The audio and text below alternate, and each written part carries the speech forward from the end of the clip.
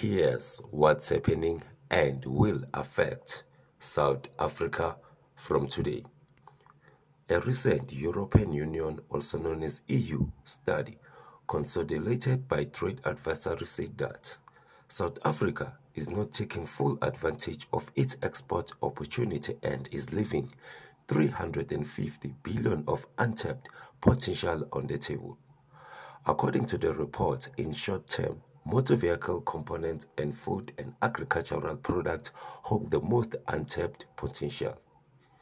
The National Education, Health and Allied Workers Union, also known as NEHAWU, and the Public Servant Association, also known as PSA, are continuing the strike against the South African Revenue Service, also known as SARS. Several branches and call centers across the country are closed. Electronic booking is also not possible. The workers are demanding an across-the-board increase of 12%, with SARS offering 1.3%. The National Prosecuting Authority, also known as NPA, has welcomed the judgment by the Supreme Court of Appeal, also known as SCA, that dismissed a reconsideration application by former President Jacob Zuma, who wanted a judgment on prosecutor Billy DeWitt overturned.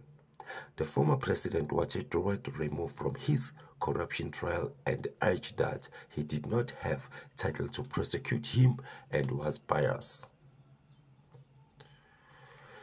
The South African rands edged lower on Wednesday as the dollar bounced back ahead of release of the U.S. Federal Reserve minutes of its last policy meeting. Earlier this week, the South African Reserve Bank said the risk of the spoiler over the Russia-Ukraine war could hurt South Africa's financial stability. The rand is currently trading at 15 rand 66 against the US dollar, 16 rand 84 against the euro, and 19 rand 81 cent against the British pound. Z Info Radio, leaders in local content.